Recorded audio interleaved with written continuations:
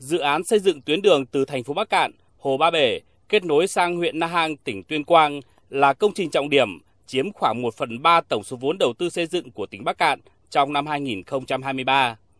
Tuy nhiên, đến thời điểm này, tỷ lệ giải ngân chưa đến 20% trong khoảng 1.000 tỷ đồng của năm 2023. Riêng đoạn từ Hồ Ba Bể sang huyện Na Hang, tỉnh Tuyên Quang, chiều dài trên 37 km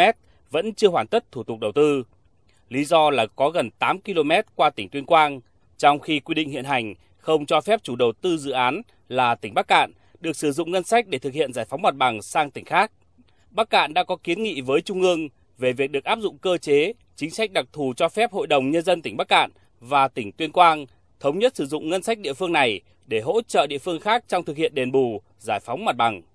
Tuy nhiên, Bộ Tài chính cho biết đây cũng là vướng mắc chung của một số dự án liên vùng, dự án giao thông đường bộ qua hai địa phương nhưng do một địa phương làm chủ dự án.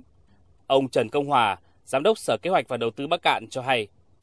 Tỉnh cũng đang chờ cho phép thực hiện, còn hiện nay tỉnh cũng đã chỉ đạo các ngành là phối hợp với lại các ngành của Tuyên Quang là thực hiện các cái thủ tục về chuyển đổi rừng, thủ tục về đất đai, các cái thủ tục về đánh giá tác môi trường, khung chính sách giải phóng mặt bằng cũng đã thực hiện xong. Bên cạnh đó, hầu hết các dự án tại Bắc Kạn đều cần thời gian để thực hiện thủ tục liên quan đến đất rừng, nhất là rừng tự nhiên. Bởi với tỷ lệ che phủ rừng lên đến 73,4%, cao nhất cả nước, nên hầu hết các dự án trọng điểm của địa phương này đều có ít nhiều liên quan đến việc phải thực hiện thủ tục chuyển đổi mục đích sử dụng đất rừng. Tuy nhiên, theo quy định hiện hành, việc chuyển đổi đất rừng tự nhiên do Thủ tướng Chính phủ phê duyệt. Điều này đã khiến thủ tục đầu tư kéo dài hơn, thậm chí nhiều dự án của Bắc Kạn đã phải điều chỉnh để tránh đất rừng tự nhiên. Ông Đinh Huy Hoàng, Giám đốc Ban Quản lý Dự án Đầu tư xây dựng công trình nông nghiệp và phát triển nông thôn Bắc Kạn cho biết,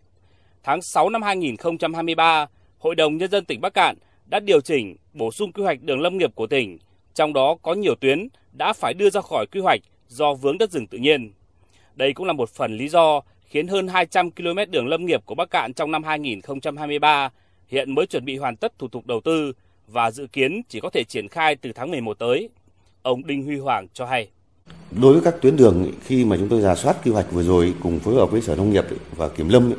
thì hiện nay là đối với những cái tuyến mà vướng vào rừng tự nhiên hoặc rừng phòng hộ thì chúng tôi đều đã bỏ ra khỏi quy hoạch. Chủ yếu là toàn bộ là làm trên cái đất rừng sản xuất. Ông Nguyễn Anh Tuấn, Giám đốc Ban Quản lý Dự án Đầu tư xây dựng công trình giao thông tỉnh Bắc Kạn nêu quan điểm. Cái thủ tục chuyển đổi mục đích sử dụng tự nhiên là bắt buộc, từ 1 mét đất rừng tự nhiên cũng phải về Thủ tướng. Trong khi đó thì đối với Bắc Kạn làm những cái tuyến đường giao thông thì không tránh khỏi được cái vấn đề là liên quan đến rừng. Thực tế hồ sơ thì là rừng, ngoài hiện trường nó không còn là rừng nữa, gọi là lau thôi hoặc là đất trống thôi, nhưng mà trong hồ sơ nó vẫn là đất rừng. Đây là vấn đề rất khó. Cái vấn đề thứ hai nữa là cái thẩm quyền của Hội đồng Nhân dân cấp tỉnh, cái hạn mức đối với thẩm quyền của tỉnh là rất thấp. Vì vậy mà vượt ngoài cái hạn mức đó thì là vẫn phải xin cấp có thẩm quyền cấp cao hơn. Nếu các thủ tục này được đẩy nhanh hơn, phân cấp mạnh hơn nữa cho địa phương thì cái việc chủ động hơn cho các địa phương trong cái việc mà chuyển đổi mục đích sử dụng rừng, cái tiến độ thực hiện của các dự án sẽ được thuận lợi hơn và nhanh hơn rất nhiều. Năm 2023, Bắc Kạn có tổng vốn đầu tư công là hơn 3.900 tỷ đồng, trong đó có hơn 1.000 tỷ đồng vốn kéo dài của năm 2022.